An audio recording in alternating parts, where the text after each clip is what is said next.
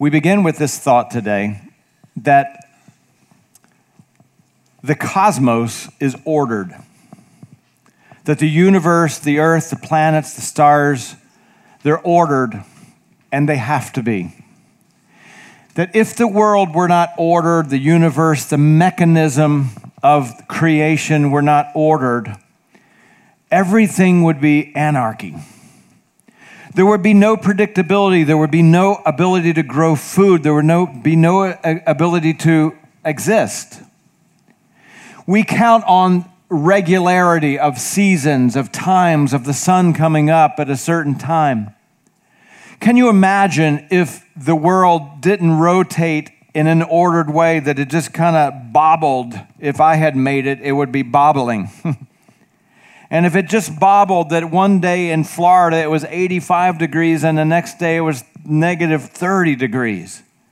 Then how could we exist? We wouldn't know how to act. We wouldn't know what to wear. We couldn't grow food.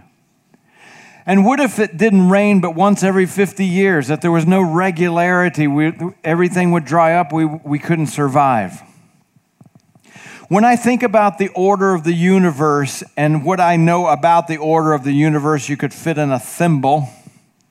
Almost like a children's book is what we all understand about the layers, if thousands, if not 10,000s, if not millions of layers of order, of the rotation of the planets and what the role of the sun and gravity and the ecology and of the rain and the whole system of irrigating the land and oxygen and nitrogen and nutrients and protoplasm and all these things that have great order. That when you think of all those layers, it becomes almost impossible to imagine that this just came to be randomly out of what has now become almost common talk of the Big Bang theory, and it is only a theory.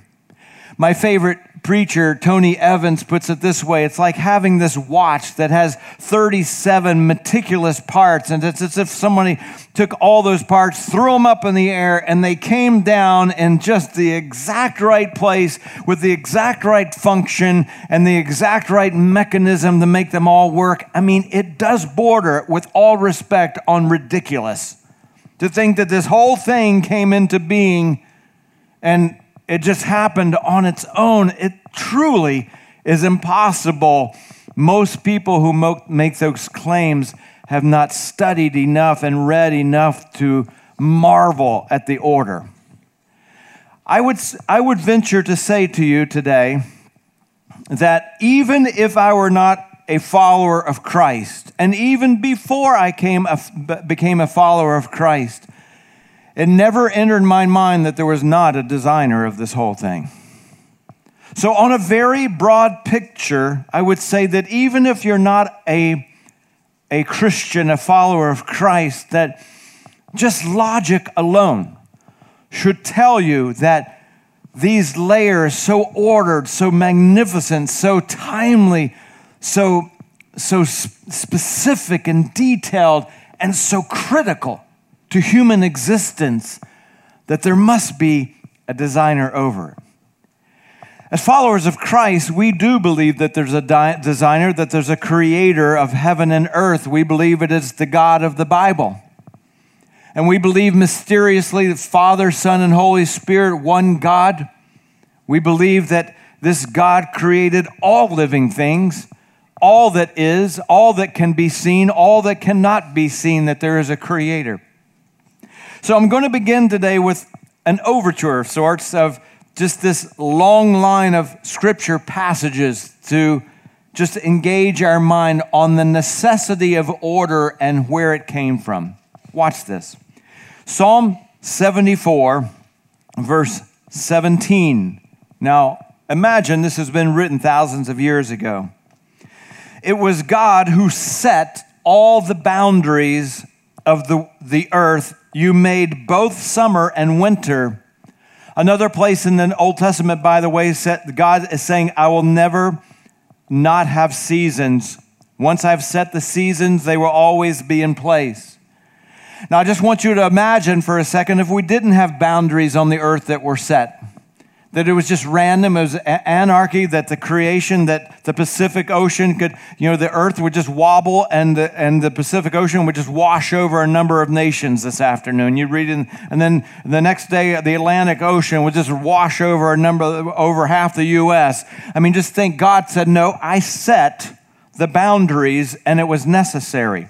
In Acts chapter 17, verse 26, from one man, Adam, God made every nation of men that they should inhabit the entire earth. And he, God, determined the times set for them, when they would live, how long they would live, and the exact places where they would live. I'm telling you, God ordered things much more than our minds can even understand.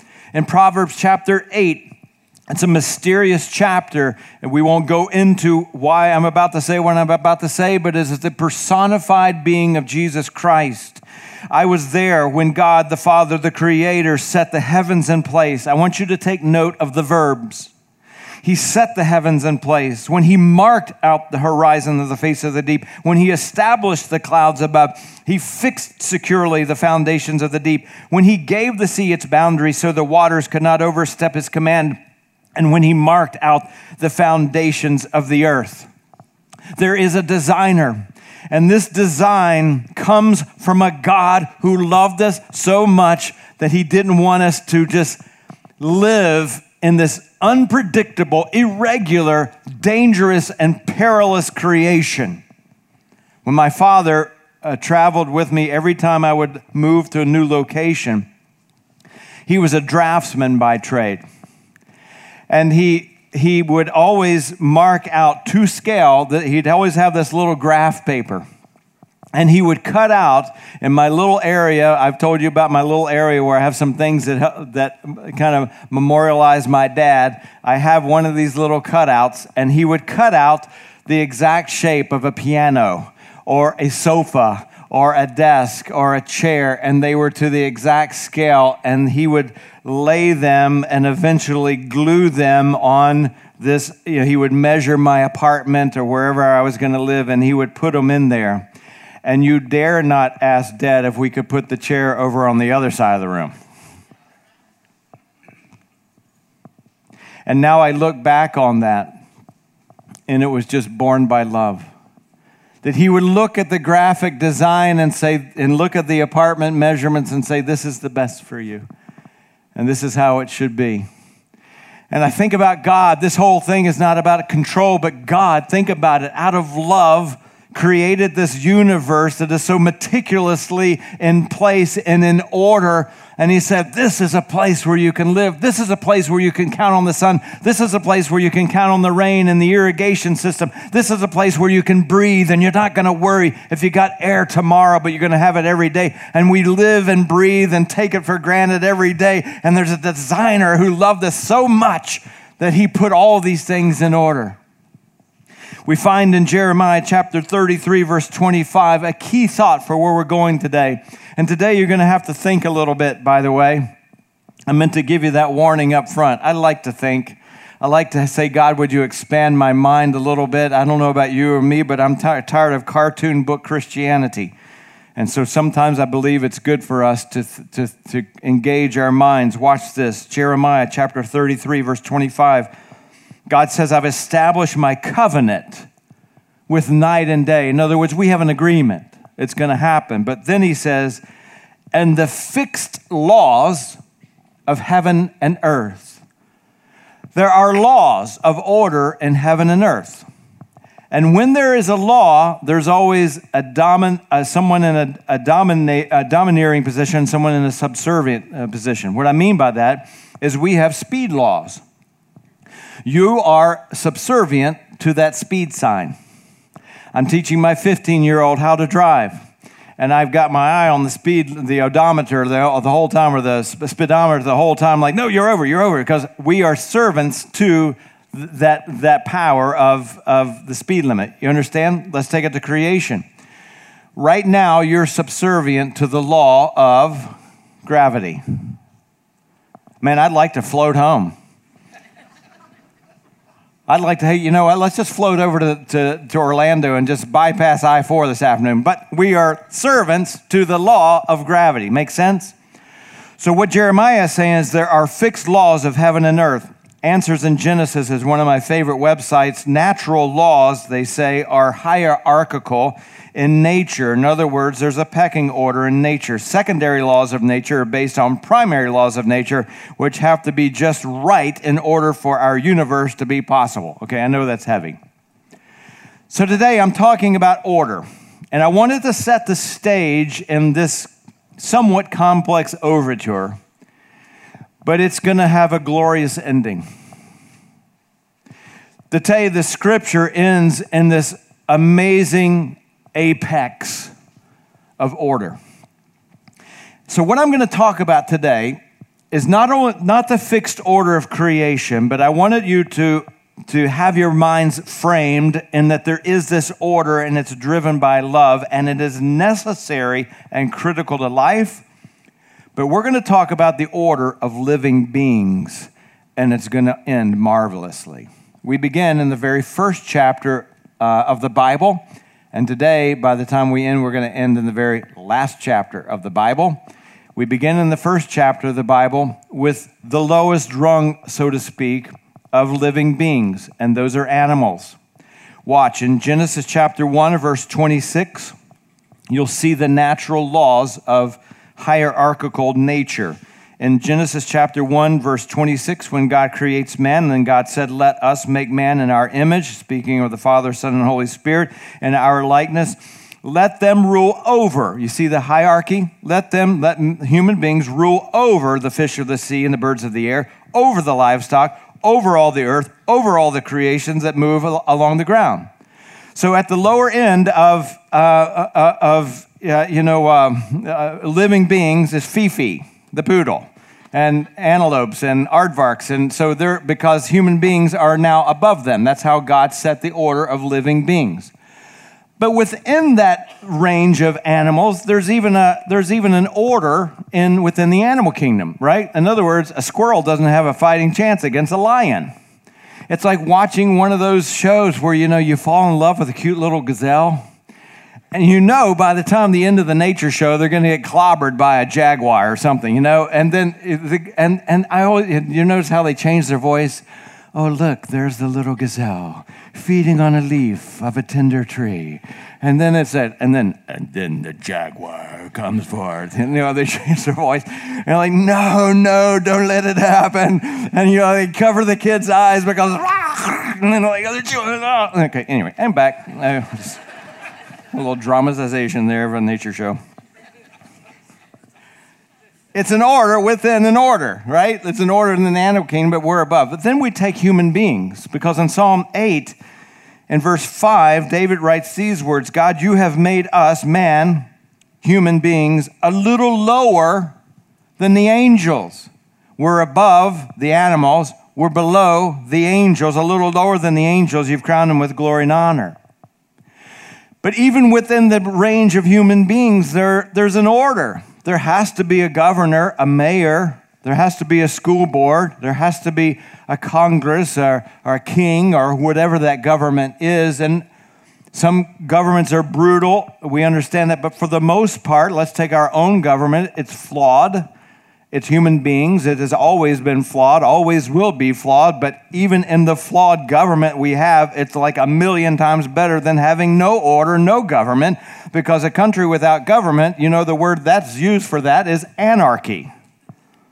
So even in a structure, a human structure that's flawed, there's this necessity to have order within that. So let's review. Animals on the one level, humans on the level above that, and angels on the next level. And the angels even have this order because God is above them. We go to Psalm 103, verse 20. Praise the Lord, you his angels, you mighty ones who do his bidding, who obey his word. They are under God, doing his bidding, mean they're the messengers. The Christmas story begins with the shepherds abiding in the fields, right? And then the angels show up and they're doing the bidding of God. They're sending a message from God. And of course, the shepherds are freaked out because every time we see angels in the Bible, there's like, wow, it's truly amazing. Like at the resurrection, Matthew chapter 28, verse 2, there was a violent earthquake. For an angel of the Lord came down from heaven to do the bidding of God. Going to the tomb, he rolled back the stone and he sat on it.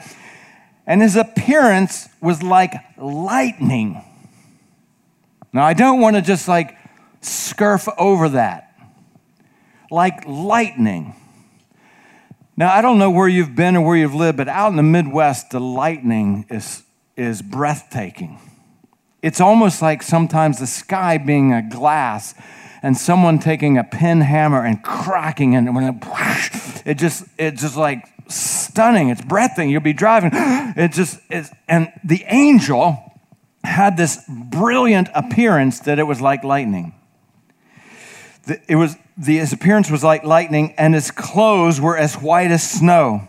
The guards were so freaked out, so afraid of him that they shook, and they became like dead men. They fainted because of the presence of an angel.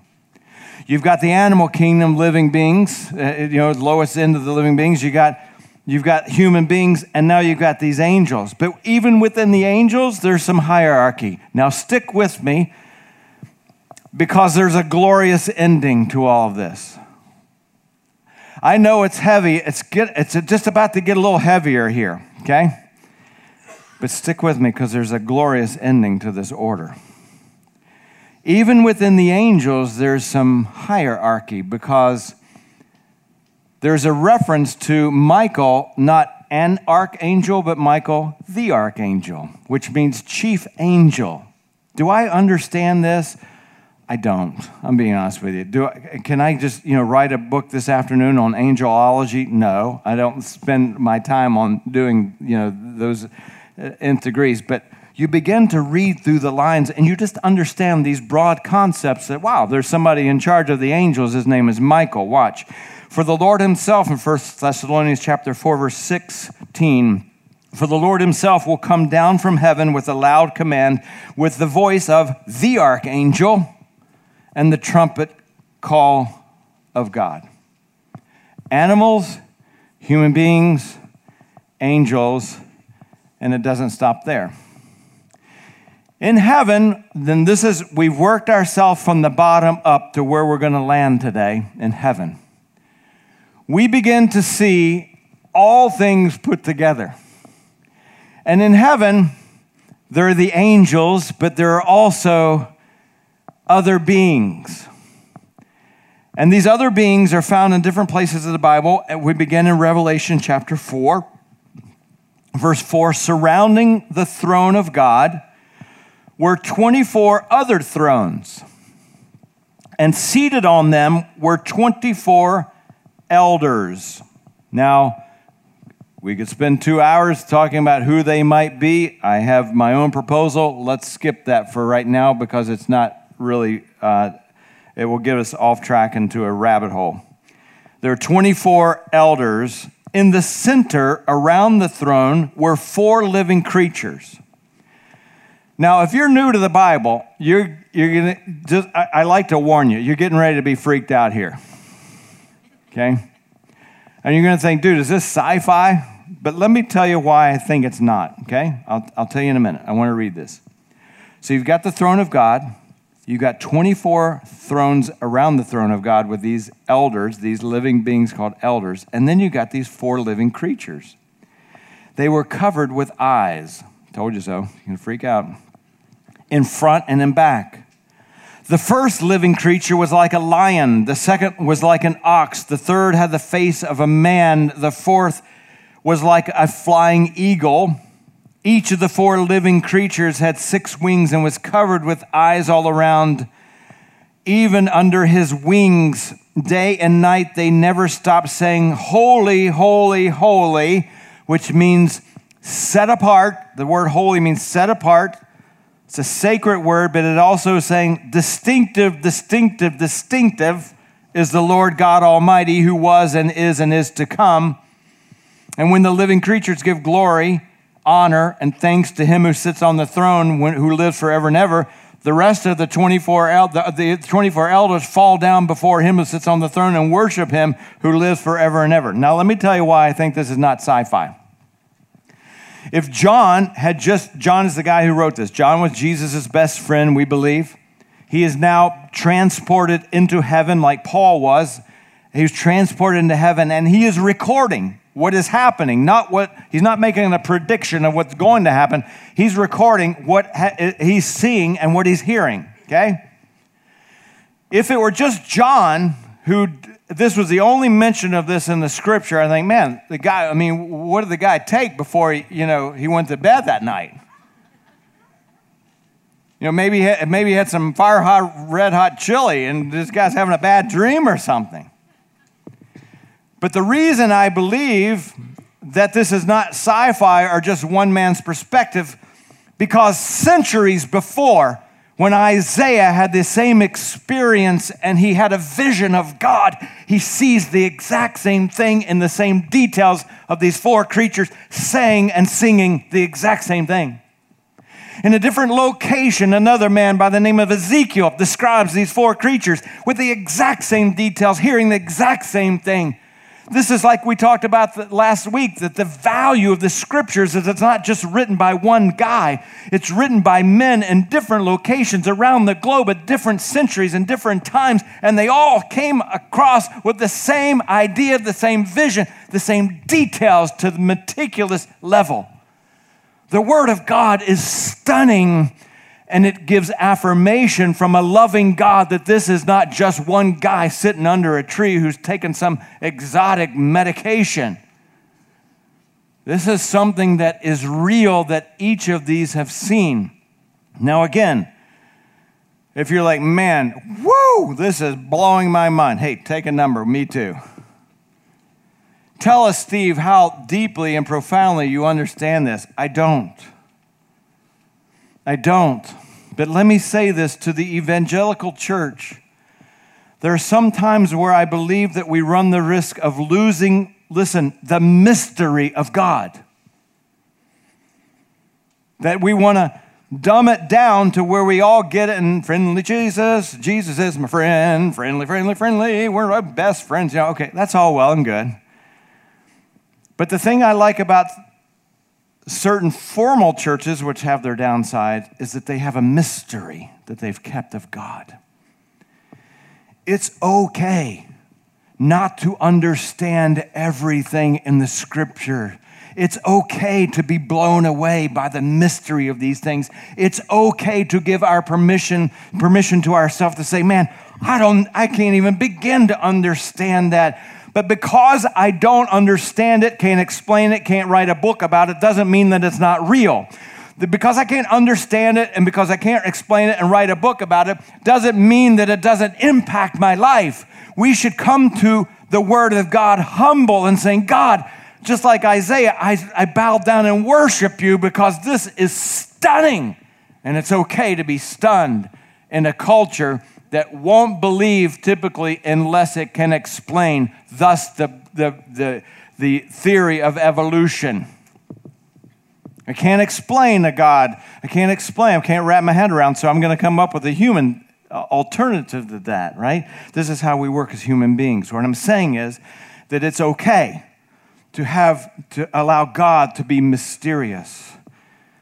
But having said everything that we've said today, with the necessity of order coming from a loving God, and all these levels of animals, of living beings, and then humans, and then angels, and then 24 elders, and 4 creatures. I know you're like, man, where are we going? We're going to a glorious ending. And we're there. Watch this. John is transported into heaven. And he sees the entire thing all at once, okay? So I want you to take your human lenses off, throw them away, and put some eternal lenses on as if you're standing there with John for a second. And I want you to see how the beauty of the whole thing, this whole order, comes into being in this marvelous moment that John experiences. Revelation chapter 5, verse 11, John writing in first person singular. I'll have you take note of the verbs. He said, I looked and I heard. He was experiencing it, not predicting it. He said, I looked and I heard the voice of many angels around the throne. And he said, also, like Ezekiel and Isaiah, the living creatures and the elders. Their number was countless thousands plus thousands of thousands of thousands of thousands. There weren't enough zeros for a human being to even capture what John was saying.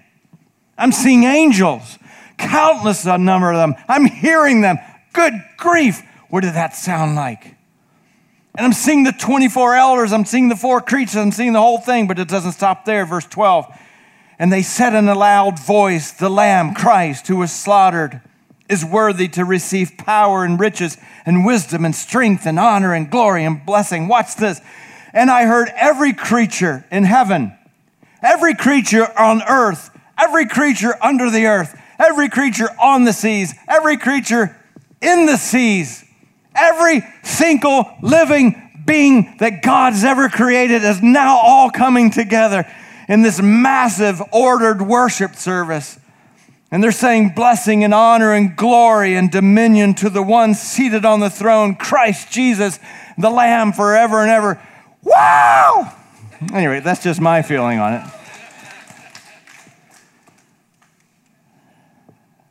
You say, man, my mind is blown. Mine too. My only advantage is my mind is blown on Wednesday when I get to study this. But wait, there's more. And when I say more, I really mean more because that's been the focus of our conversation. Watch this. In Psalm 89, once you understand that this was thousands of years ago, Psalm 89, we find our core key passage, and we land on that this morning. In Psalm 89 and verse 6, the psalmist writes, for who in the skies, the heavens above, can compare with the Lord? Who is like the Lord among the heavenly beings? We're talking millennium ago that the psalmist understands, has an understanding that they're heavenly beings. That blows my mind. Who is like the Lord among the heavenly beings? And here it is. In the council of the holy ones, God is greatly feared. Watch this. Of the creatures, of the humans, of the angels, of the elders, of the living, 4 living creatures, thousands upon thousands upon thousands upon thousands, God is more awesome than all who surround him. You see the order of all things at the very top, that God himself is more awesome than everything that surrounds him. So you may walk out of this building and think, woo, okay, that's amazing. I got to go to work tomorrow morning at 9. How does that play out in my cubicle, in my car, in my classroom, in my neighborhood? Let me tell you, because for me, I love taking the plane up, but I know, we got to live down here. We are surrounded by many voices. We are surrounded by many temptations, many influences. Students this day, in this day and age, I'm going to sound like my grandfather, have so many more temptations and draws and voices. I had my first computer when I was 30 years old. My son had his first computer when he was 11. They have iPads, iPods, whatevers. The internet rings at their doorbell and wants to step across the threshold of their lives every day. And if it's not on their device, it's on their friend's device. We are surrounded. Our students are surrounded. I want to say to you, if you're a student today, that God is more awesome than all that surrounds you. The influence of your life, the influence of moral practice and behavior that maybe all the rest of your friends are doing, God is more awesome than that. You hold the line. You hold the line because God is more awesome, and there's a lot around you. There are sometimes for us as parents, and it happens so subtly that all of a sudden our kids are on the throne instead of God. That somehow our kids subtly move into the lane that they're everything. I know parents that the kids everything. It's the gymnastics, the piano lessons, horseback riding, everything, and all of their life is disordered because God is not at the center. And we scratch our heads and ask ourselves, why is our marriage falling apart? Because anytime you move out of the natural order of God, life becomes chaotic. I have to look in the mirror constantly and say, Steve, that inbox will always be calling your name. That work will always be on your desk. Hi, my name is Steve. I'm a workaholic. It will always want to sit in God's place. I have to fight it. Why do I say these things to you? One, I save a lot on counseling. I just say it right to you. Feels better to get it out. But two, I want you to know that whatever thing is vying for the throne of God in your life, this pastor fights with it too. Mine happens to be work. Yours might happen to be pornography. Yours might be your children. It may be your job. It may be your ambition. It might be your intellect. That somehow you're smarter than God.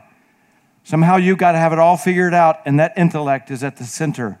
Maybe it's a past painful experience that someone hurt you, someone abused you, and that has become the center of your life when God said, that's not your narrative. I'm your narrative. I want to be your narrative. Don't live the rest of your life like that pain is your narrative. God says, I want to be in the center of your life. I want to be your narrative.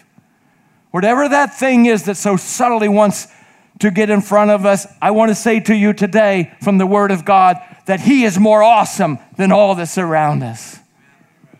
And when we lose track of that, life will become disordered and chaotic. We end with the last chapter of the Bible today, Revelation chapter 22. And I want to show you something so crazy, because you may look at a guy like John and think, dude, that guy, man, he was high ranking. But this is where John, we can relate to him. Best friend of Jesus, the only guy standing at the cross, the one whom Jesus loved, the one who got to write books of the Bible, the one who got transported into heaven and seeing this amazing thing. At the very end of the Bible, watch what happens. In Revelation chapter 22 and verse 8, I, John, signing off now, I, John, am the one who heard and saw all of these things. And when I had heard and seen them, I fell down to worship at the feet of the angel who had been showing them to me. He was mesmerized by an angel. And after all of that, seeing the resurrected Christ, being transported to heaven, best friend of Christ, after all that, he lost his way. He worshiped the wrong thing. It gives me great hope because I'm like, dude, if they got like that, I'm all right. And my struggles, and God gets me. The angel said, don't do it. I don't know. I'm going to have my own version of the Bible one day. It's like, don't do it, you moron. It's kind of this implied, like, what are you doing? John, don't do it. Watch what happens. Before God, all things become equal. The angel said, I'm a fellow servant with you and with the prophets and of all who keep the words of this book. Here's the message that we're going to sign the Bible off with. Worship God. Put him in his rightful place. And then God and life will make total sense to you. This is the story we walk away with. Whether you're a student, a parent, a single, divorced, widow, worship God and put him in his rightful place. It would be only appropriate for us to worship as we end our time together. Would you pray with me? Father, how absolutely incredible God you are. To love us enough to create this universe, this world, the ecology, the oxygen, the nutrients, the weather patterns, gravity, rotation of earth, all of these things so meticulously in order so that we might live a life, God, where we're not worrying and wondering what's happening next. And now, Father, we see this amazing vision of heaven, where, as promised, you said every knee will bow and every tongue will confess. On earth, under earth, in the sea, on the sea, in heaven, not in heaven, every living creature, God, will worship and bow down. But Father, in the meantime, we're here, surrounded by many voices. And as we come to you today to give you the worship that is so appropriate to the God of this universe, God, may we take inventory of our own lives and ask this one simple question before you, God, not before anybody else, but before you, to ask ourselves this question: who is sitting on the throne of our lives? Is it our children? Is it our families? Is it our job, our ambition, our painful story, our intellect, our wealth? Or is it the Lord Jesus Christ? God, forgive us when we drift out and put other things in the center, and every time we do, life becomes disorganized and chaotic. So for each of us, God, we need daily calibration, including today, in this moment. So as we worship you, God, would you calibrate our hearts